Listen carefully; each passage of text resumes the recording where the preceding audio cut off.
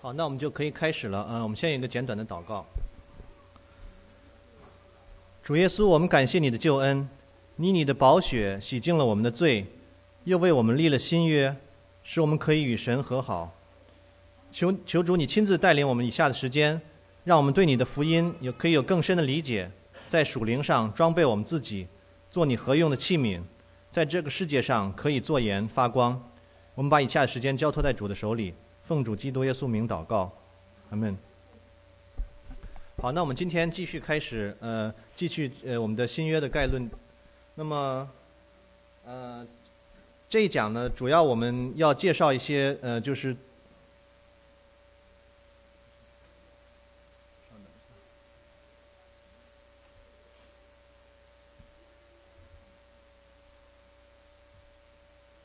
我们要介绍一下主耶稣降生时代的中东地区的历史。那么我们知道主耶稣降生时代呢是中东地区呢是由罗马帝国来统治的。那么罗马帝国呢简单介绍一下呢，是因为它的名称的来源呢是因为它在意大利首都是罗马，然后呢罗马城呢实际上是罗马国的一个发源地。罗马国呢最早它的从这个起源可以追溯到公元前8世纪的时候。那么最早那些事情我们就不用讲了。就是说罗马国呢最初是由一些小村落部落联合而成的，然后由一个君王来统治，并且呢经过几百年的战争和联合呢，罗马就成为当时世界上最强盛的国家。那么在我们着重于在就是主耶稣诞生前后这一段时间的这个中东时期的历史。那么从公元63年呢，庞贝攻陷了耶路撒冷，然后呢在公元前44年的时候呢，罗马的凯撒被杀，所以这个时候呢中东呢就陷入了一些混乱。同时期呢，这个罗马的安东尼和奥古斯都在争夺统治权。那么下一个图呢，我们可以看到这个图可能有点字可能比较小，就是说这个是一个公元前44年的时候凯撒去世时候罗马的这个领土的一个图。那么看到这个基本上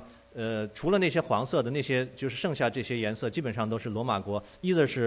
是罗马国的这个领土，或者是罗马国的这个它的属地。所以看到罗马国当时在当时是非常强大，它占地是非常多的。那么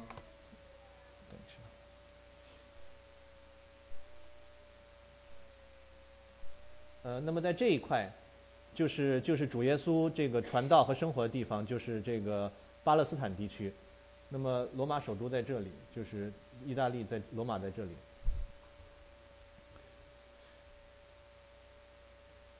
那么接着往下讲的就是说，在公元前40年的时候，希律被罗马立为犹太王，但这个时候呢，他遭到了就是当地居民的顽强抵抗。我们在这个读圣经的时候呢，实际上在我准备这个讲章以前呢，我知道在读圣经的时候，经常读到希律王有这件事，希律王那件事，但是一直也没弄清楚这个实际上在这个圣经里提到有好几个希律王，就是有爸爸、有儿子，还有孙子，就是到时候我们会看到是有好几个希律王在这里。那么在公元前37年的时候，罗马在这个地区取得胜利，所以再次占领了耶路撒冷。然后这个时候呢，希律成为就是实际上的统治者。公元前30年的时候呢，罗马的奥古斯都打败了安东尼，成为罗马帝国的第一个皇帝。这个时候呢，希律效忠奥古斯都。所以我们看到希律对犹太实际的统治时期呢，是从公元前的37年开始，到公元前的4年的4月，直到他死为止。那么主耶稣呢，是在奥古斯都和希律执政的时候降生的。我们在圣经里可以找到根据。路加福音2章1节说，那些日子，该撒奥古斯都有旨意下来，叫天下的人民都报名上册。马太福音2章1节呢说，当希律王的时候，耶稣生在犹太的伯利恒。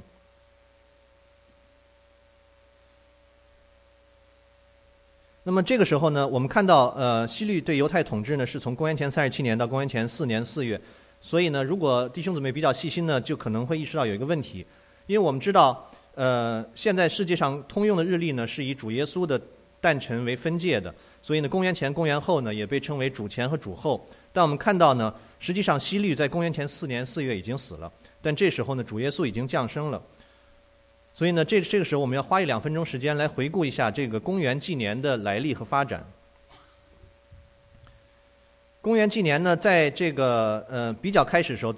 再古一些时候呢，我们就不去探讨它了。就是说，在公元前46年开始的这个日历呢，叫做儒略历。它呢是实行的时间呢是公元前46年到公元后的1582年。它这个儒略历呢是由罗马的执政官儒略凯撒来颁布的。它在公元前46年的1月1日开始实行。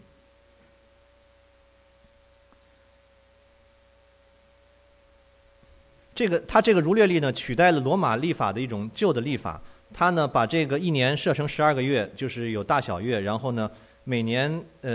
平年是365天，闰年呢是366天，然后它是每4年呢有一个闰年，所以这个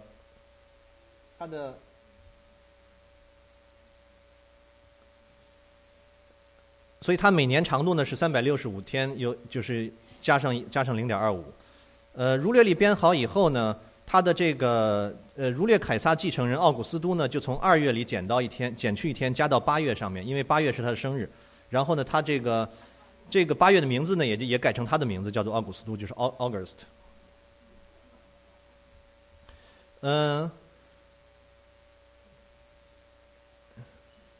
然后我们知道这个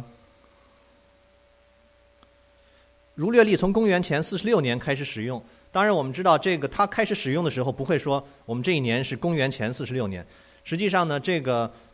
它的这个编年号的记载呢有点类似于中国的这个皇帝的年号。比如说呢，它这个儒略历开始的时候呢是以罗马的执政官他的名字然后加上纪年。就像在中国的纪年，就是说比如说我们知道第一次鸦片战争是公元前1840开始的，但是呢在那个时候清朝呢，我们按照当时的皇帝的纪年就是道光20年。然后呢，他这个儒略历开始的时候呢，也是按照他的执政官，然后加上他的那个时间。这个真正和这个主耶稣的生辰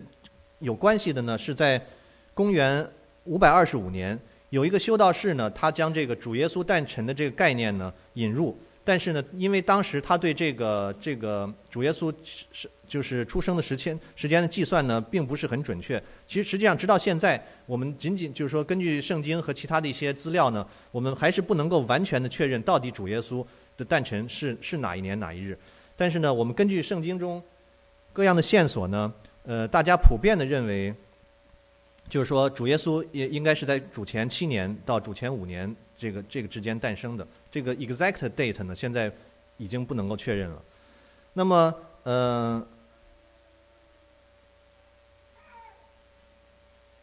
这个儒略历呢有一个问题，就是说它实际上跟地球的这个公转，就是说稍微的有一点出入，所以这个在短的时间看不出来。但是呢，从这个公元前46年到公元后的1582年呢，它这个就看出了一些区别。后来呢，excuse me， 有一个革新叫做格里历，是从公元以后的1582年开始的。实际上它呢和儒略历主要区别就是，如果这一年是100的倍数的话呢，它必须还要是400的倍数才能够是一个闰年。就是说，这样呢它就比这个准确的多。我们这个具体的就可以不用探讨了，但是就知道这个日历的来历呢，实际上开始的时候呢是跟主耶稣是没有关系的。然后到525年呢，有一个传教士把这个主前主后的概念引入，但是因为当时的计算不够准确，所以主耶稣并不是在公元的元年出生的。那么我们继续回到中东的历史，就是说这个希律呢一般叫做大希律，就是在主耶稣降生的时候那个希律王一般叫做大希律。他死了以后呢，他的3个儿子是亚基老、腓力和安提帕呢，就前往罗马拜见当时的凯撒奥古斯都，因为他们呢都想想要他这个独揽这个父亲的这个对这个地区的统治权。然后呢，这个奥古斯都呢就把这个犹太地呢分成了3部分给他们。亚基老呢有这个以图买、犹太和撒玛利亚，安提帕呢是占有加利利和比利亚，腓力呢是其他的一些东北方的，就是巴坦尼亚、特拉可尼和奥兰尼提斯，还有一些其他东北方的地区。那我们这个是一个地图，我不是很清楚能不能看得清楚，就是说，这个粉红色的地区呢是西律安提帕的领地，就是说是加利利和比利亚。绿色这块地区呢，就是东北，基本上都是东北方的呢，是腓力的领地。然后呢，这个就是稍微深一点的这个土色的这个在主要是南边的这些地区呢，是亚基老的就是领地。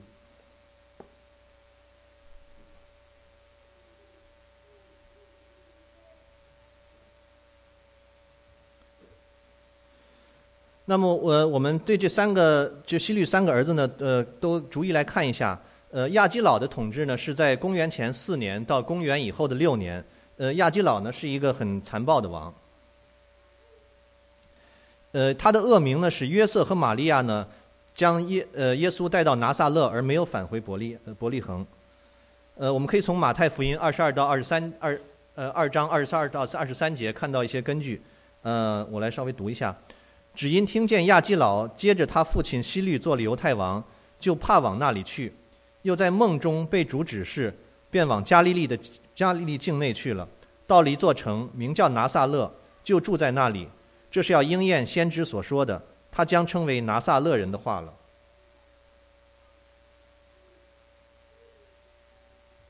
那么在公元6年至41年呢，亚基老的辖地有6到7位的罗马的巡抚。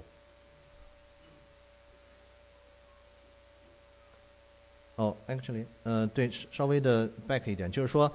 因为这个亚基老非常的残暴，所以呢，犹太人实际上对他的统治非常不满。在这个犹太人曾经派了一个代表团到罗马去控告这个亚基老的这个暴政。然后呢，亚基老在公元6年的时候呢就被罗马放逐了，所以呢，他的统治到公元后6年结束。那么在公元6年到41年呢，亚基老的辖地呢有6到7位的罗马的巡抚，但是大部分呢跟新约没有太大的关系，就是只有一位第5位这个本丢比拉多，他的执政时间呢是公元26年至36年，在新约呢有很大关系。我们知道他是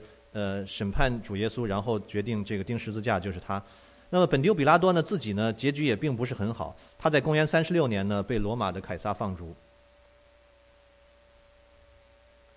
那么大希律的另一个儿子呢腓力，这个实际上史书记载并不多，这个圣经提的也不多，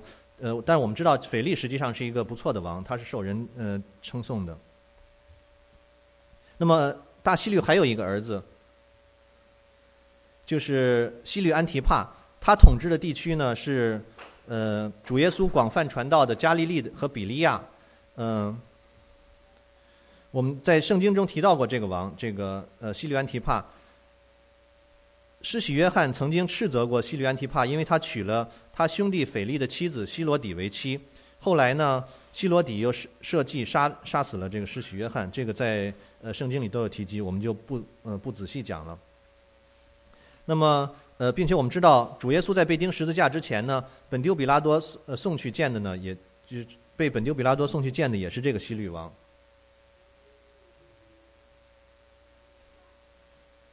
那么这3个希律的这个大希律的3个儿子以后呢，是希律亚基帕1世和2世。这个希律亚基帕1世呢，实际上是大希律的孙子。他呢得到罗马政府的信任，所以呢得到了他的领地呢，基本上就是跟这个他的祖父大希律是一样大的。希律亚基帕1世呢，对这个犹太人的情绪是非常敏感，他曾经处死了西比泰的儿子雅各，并且呢把彼得下在监狱里。我们看一下这个圣经上有些记载，《使徒行传》12章1到4节，他说：那时希律王手下苦害教会中的几个人，用刀杀了约翰的哥哥雅各。他见犹太人喜欢这事，又去捉拿彼得。那时正是除酵的日子，希律拿了彼得，收在监里，交付4班兵看守，每班4个人，意思要在逾越节后把他提出来，当着百姓办他。这个呢，指的就是希律亚基帕一世，就是大希律的孙子。实际上，在我准备这个之前呢，看到圣经我也弄不清楚这个希律到底是哪个希律。后来看了一下，知道这个好几个希律，他们是就是不同的统治的时期。那么希律亚基帕一世的儿子呢是2世，他呢并做的事情并不是很多。在大约公元60年的时候呢，保罗被囚的时候见过这个希律亚基帕的2世。后来呢，在这个耶路撒冷被毁以后呢，希律亚基帕2世就到罗马去隐居。那我们下面看一下这个我们知道有犹太战争和耶路撒冷被毁，这个是发生在公元66年到70年的时间。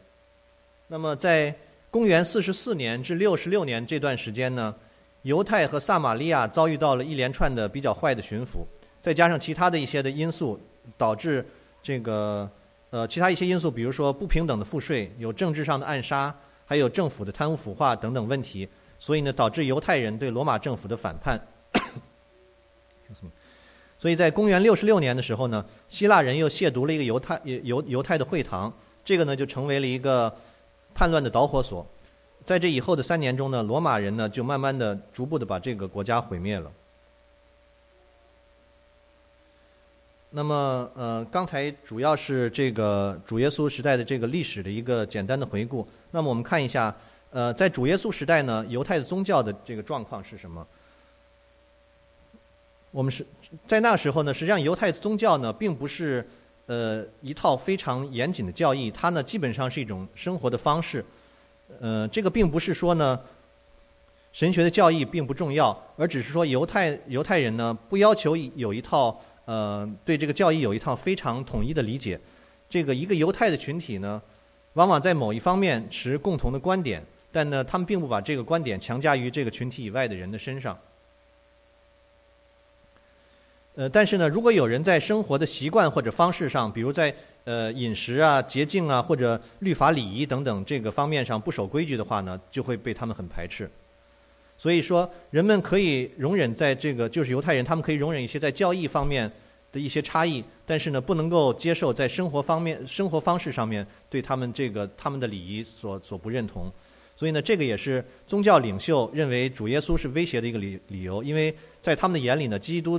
主耶稣呢在这些方面都遵守的不好。那么在主耶稣时代呢，有几个主要的群体，那么有法利赛人，有撒都该人，有艾瑟尼人，有奋锐党人，还有呢撒玛利亚人。然后我们对这几个群体呢稍微的探讨一下。那么法利赛人呢是主耶稣的时候呢比较著名的一个信仰的群体，他们的人数实际上并不多，大约只有6000人，但是呢很有影响力。他们对许多事物的观点呢都代表了大部分典型犹太人的观点。法利赛人所相信的大部分信念呢，早期的基督徒也都相信。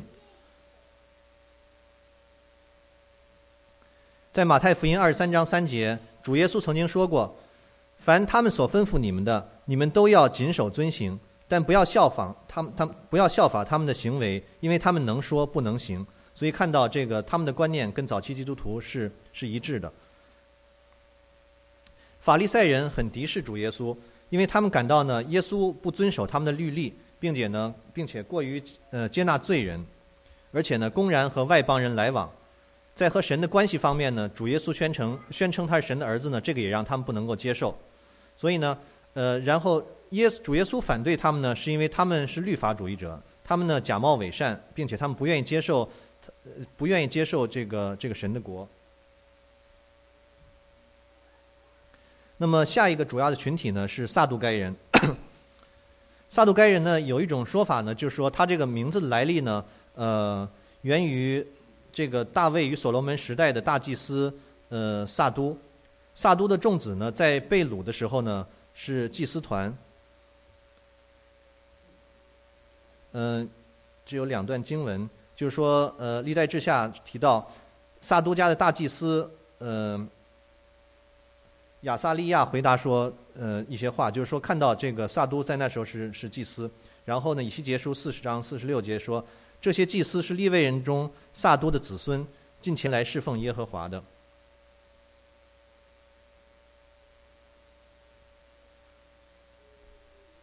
撒都该人呢，在人数上呢也并不多，他们呢还不及法利赛人多，但是呢，他们拥有政治上的权利。在大希律统治的时期呢，他们是统治犹太人民的这个教派。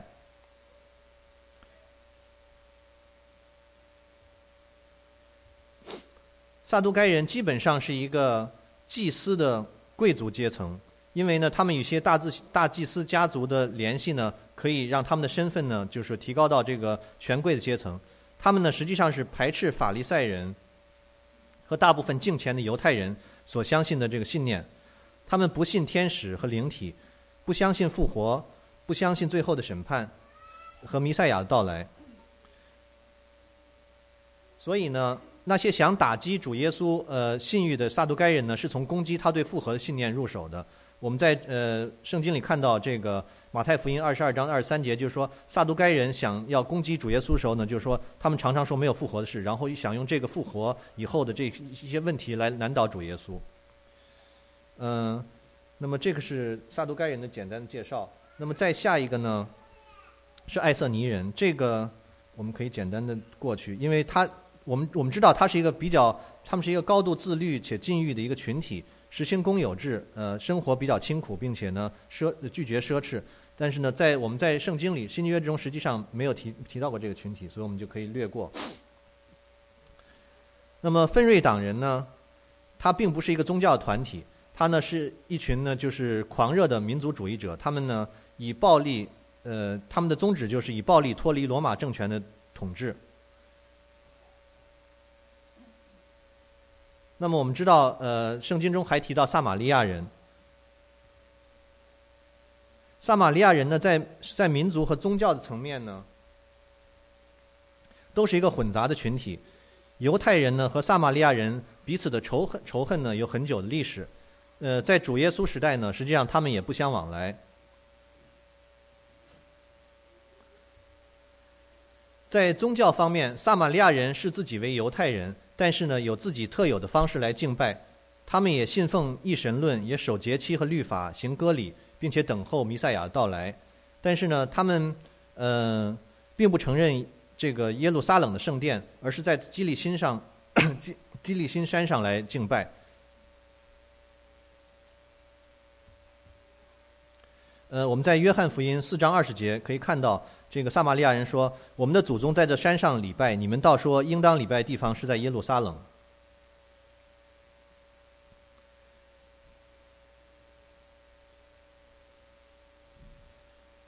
要值得注意的是什么呢？就是说，主耶稣呢，实际上对撒玛利亚人是相当的接受的。主耶稣经过他们的地区，然后呢，甚至和撒玛利亚人来讨论神学的问题，并且向他呢透露这个真理，就是神是寻找那些以合一的心灵去敬拜，而不仅仅只是在合一的地点来敬拜的。这个是在约翰福音的4章里面有一大段来提到这些事情。并且呢，主耶稣以后还讲到了一个好撒玛利亚人的比喻，这个在路加福音的10章讲到，并且呢，对于犹太人来说，但实际上对于犹太人来说是没有好撒玛利亚人，但是呢，主耶稣呢说这个他特地讲到有好撒玛利亚人的比喻。在主耶稣升天以后呢，主耶稣也就很明确的说，这个福音要从耶路撒冷传到犹太全地撒玛利亚，就是说撒玛利亚主耶稣对他是接受的。那么我们下面呢，简单的看一下这个主耶稣生活的那个巴勒斯坦地区的地理。那么巴勒斯坦这个地区呢，实际上并不是很大，大约是有72公里宽，233公里长。因为呢地势呢高低不平，所以气候有很大的差异。这个呢是一个这有两张图。上面一张呢是从东至西一个切面图。这个切面图呢，大约是我们站在耶路撒冷的位置呢可以看到的。这个就是如果我们站在耶路撒冷南边的沙漠向北边看，大约就是上面那个图的那个样子。就是说，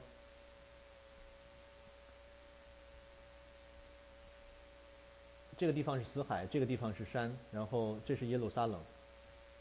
底下一张图呢是一个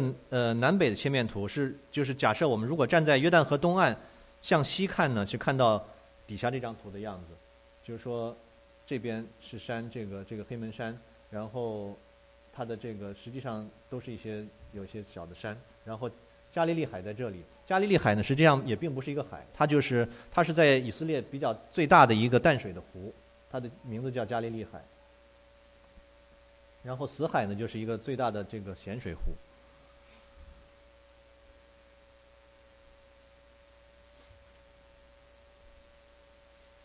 那么好，我们下面呢就是来对这个四福音书呢有一个比较概括的一个讨论。那么四福音书呢，实际上它的篇幅占了整个新约的这个将近一半，可能是45%这样的一个篇幅。甚至连最短的马可福音呢，也比除了这个使徒行传以外，其他的书卷都要长。那么这个呢，并不奇怪，因为四福音书的内容呢，关系到我们信仰的基础，并且呢，它也是这个基督的降生，他的这个为我们受死和复活，这些事情都是新约其他的这个事情都是建立在这个基础之上。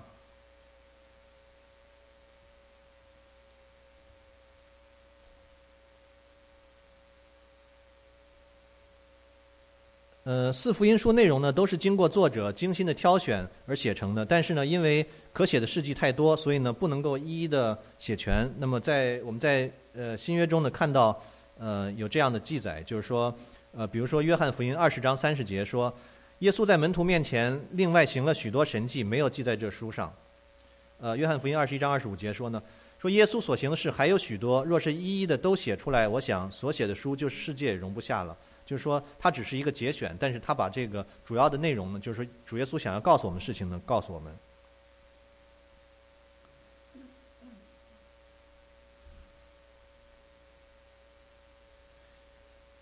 旧约呢，记载了神要借弥赛亚施行救赎的一个应许。那么四福音书呢，借着这些历史的事件呢，显明了这个应许的实现，并且呢，记述了弥赛亚的降临和他这个降临以后所成就的救赎。那么我们如果仔细阅读过四福音书呢，会发现耶稣的故事呢，实际上是从旧约开始的。实际上，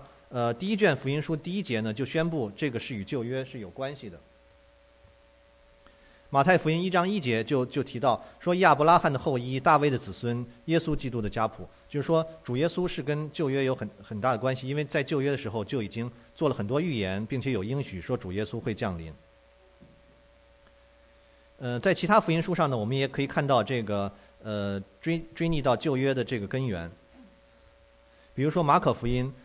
最开始也说，正如先知以赛亚书记着说，看哪，我要差遣我的使者在你面前预备道路，在旷野有人喊着说，预备主的道，修直他的路。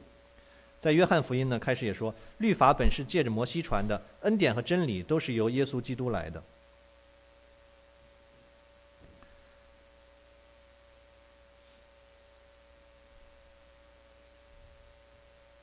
那么如果我们把这个旧约呢当做四福音的一个根呢，那么这个新约的书信呢，就是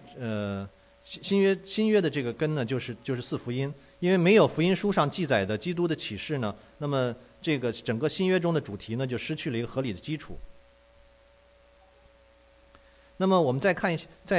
讨论一下，为什么会是4卷书，为什么不是就是说新约就是1卷这个福音书？那么如果早期的教会呢，如果只是集中在一个地点来大家来聚会，并且呢写出基督的话语和事迹呢，那么有可能这个福音书就只有1卷。但是呢，实际上初期教会情况不是这样，因为我们知道，在主耶稣升天以后，信徒和门徒呢都到外出传道，我们知道他们传道这些事迹都记载在这个使徒行传里面。并且呢，因为他们要去他们要到很远的目的地去，并且要把这个福音的好消息呢传到地极，所以呢，这个门徒就很分散，他们的工作呢就是说既要传福音，还要牧养羊群。那么四福音呢，就是在这个时候，这种情况下来写成的。因为使徒和各门徒呢出去传道，所以要传道，要传福音，并且建立教会。他们觉得有需要把这个主耶稣的生平写下来。因为这个使徒我们知道是宣教的先锋，所以呢负责写这些呢，也就是担子就落在他们身上。我们实际上在这个新约概论第1讲也讲到，主耶稣在世的时候呢，有经文就写到说，因为圣灵会要感动使徒们来写这些福音。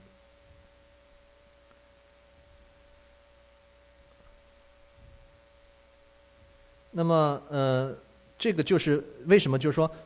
我们有4个福音书，但是这4个福音书实际上我们知道有一些内容呢是重复的，就是说我们简单的看一下，这个是从这个某些查经资料里这个总结出来的，我并没有去核实过这些数据，但是呢大约应该是不会差得太远。就是说马可福音呢，实际上它的内容呢，在93%的内容呢，在这个其他的福音书中也出现过，只有7%的内容呢是他自己独有的。然后马太福音呢是58%是有相同的地方，42%是独特的。路加福音呢41%是有在其他地方有记载，59%是独特的。那么约翰福音呢是比较独特，约翰福音它自己独特内容有92%，跟其他的这个书有就是别的福音书记载的东西呢只有8%。那么虽然这个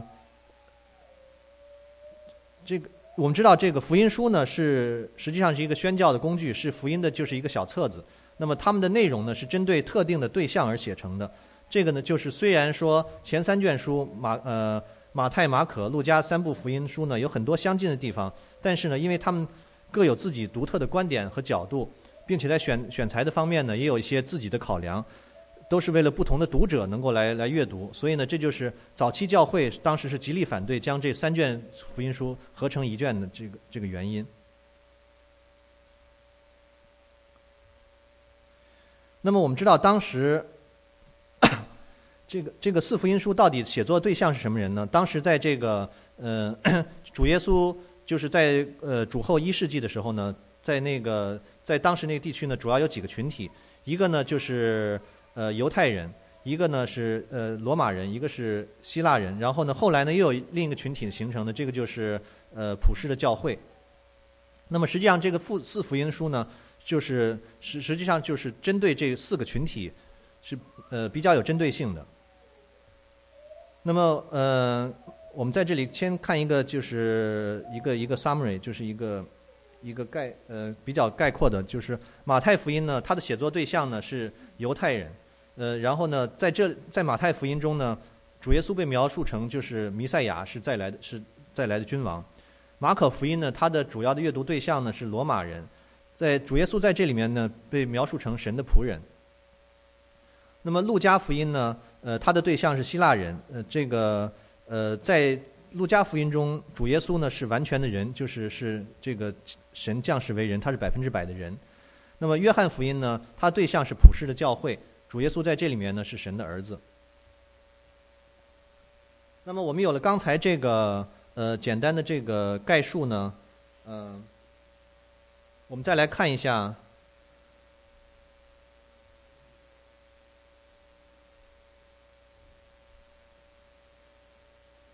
我们来看一下这个4福音书中对主耶稣来历的这个叙述。我们会看到这个对主耶稣来历的叙述呢，实际上跟他们的这个读者群以及这个在主耶稣被描绘成什么都是很有关系的。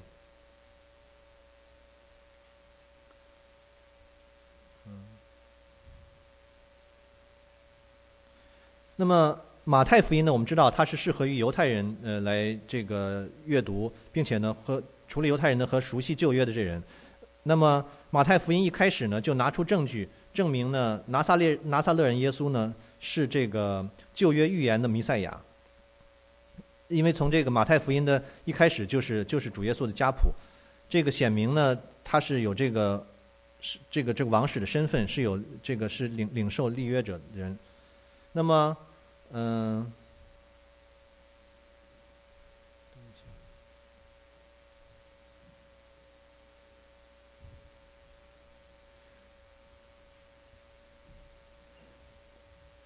对，我们看到这个，因为在旧约中呢提到这个神与亚伯拉罕所立的约，这个简单的说一下，就是创世纪的时候呢，说到这个耶和华对亚伯拉罕有应许，说这个要为你祝福，要赐福你的后裔，这个地上万族都因你得福。然后呢，并且呢，这个也是神也与大卫有过约，说这个你的家和你的国必在我面前永远坚立。而这个马太福音一开始呢，就是提到这个主耶稣跟这个亚伯拉罕和这个大卫，他们都是家谱是一样，是从这里出来的。那么马可福音呢，实际上并没有这个主耶稣家谱的记载，因为呢，我们知道刚才看到在马可福音里面呢，这个主耶稣呢是神的仆人，在这里呢就是说对神的仆人的这个家谱的记载呢，并就是说不是很重要，因为这个他的身份是神的仆人，并不像在这个马太福音里呢，因为他是这个受膏者，是弥赛亚，需要知道他确实是跟那个应许是很一致的。那么路加福音呢也有记载的家谱。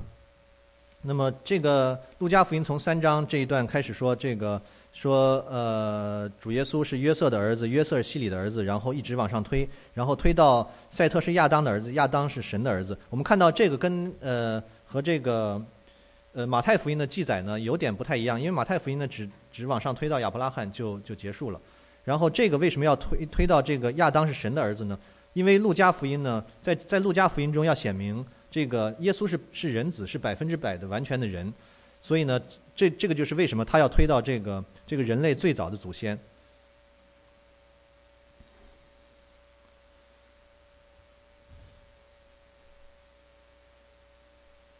从这张 slide 可以看到，就是说，对，就是说，路加福音这段介绍呢，完全是跟他的这个写作的目的是有关的，就是说，因为他要介绍的耶稣是人子，所以呢，要推到最早人类的祖先亚当。那么约翰福音呢，因为要介绍的这个主耶稣呢，说是这个约翰福音是要给普世的教会看，所以呢，在这里面主耶稣呢是神的儿子，所以呢，约翰福音他并没有列出家谱，而是一开始呢就介绍说太初有道，道与神同在，道就是神。这个就是说，要推出这个主耶稣是以神的儿子的这个身份来出现。那么我们知道这个四福音书中，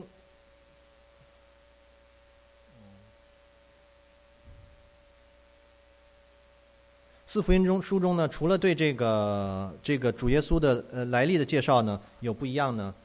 它的侧重点也都是不一样的。那么，因为我们以后还要对这个四福音四福音书每一卷书来有详细的探讨，所以呢，今天呢，我们只是简单来看一下，有几个例子来说明这个四福音中它的这个侧重点各有不同。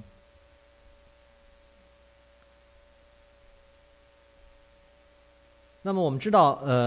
这个主耶稣在世上行了很多的神迹奇事。实际上呢，在约翰福音2章11节呢，介绍说这个主耶稣在世上行的第一个神迹呢，就是让水变成酒。然后呢，但这个神迹呢，实际上只在我们观看四福音书，它只在这个约翰福音2章的时候介绍过，其他的3个福音书没有介绍。我们刚才提到说，这个约翰福音有90%多的内容是自己独特的，其他的没有的。那么就是说，四福音书它的选材呢各有自己独特的地方。这个水变成酒这个神迹呢，在约翰福音中介绍了，但是呢，我们可以看到，在马太福音中呢，他提到的第一个神迹呢是耶稣医治麻风的病人。这个呢是有他的自己的用处的，因为这个马太福音呢，它的读者的群体呢是犹太人，这个身体上的疾病，尤其是这个大麻风，在这里很有象征性的意义。因为呢，大麻风呢是疾病中呢比较可怕和这个让大家最恨恶的一种，是象征着罪恶和这个污秽以及神的审判。这个大麻风呢，在当时呢是不治之症，任何人呢只要去靠近或者触摸呢，就会被传染上。然后呢，但是这样因为我们有这样的这个背景，我们知道这个主耶稣下山以后呢，伸手触摸麻风病人，而且呢不但没有被传染上，病人呢反而得到洁净。这样的神迹呢，在这个犹太人中呢会引起轰动，因为他们在这个大麻风在犹太人中呢，不仅仅是身体上疾病，它在属灵上有一个特定的这个象征，就是说是被神所诅咒的这种意思。这个在犹太人中呢，如果是医治好大麻风呢，对他们的这个震撼呢是非常的大的。那么不一样的是，比如说路加福音呢，因为它的这个读者群体并不是犹太人，它的它的读者是外邦人，所以呢，它的这个记载的第一个神迹呢，是在路加福音4章呢33到36节呢，是主耶稣赶鬼。因为对于外邦人，特别是希腊人，这个鬼魔呢是非常的引人的注目。那么他们有很多这个赶鬼的方法，都是就是他们比较关心的。路加福音记载第一个神迹呢，就是给人的信息就是说，主耶稣这个人很神奇，他不仅能够对付这个魔鬼，而且他不需要有一些夸张的动作或者有一些复杂的仪式，他只是吩咐五鬼就能够就跑出来。那么这个呢，就说是对这个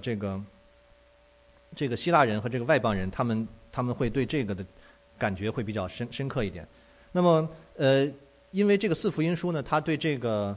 它的读者群体不同呢，它的用词呢，在同样的一件事情上的记载呢，也不是完全的相同。比如说，我们可以看到，马太福音23章23节有这样一段话，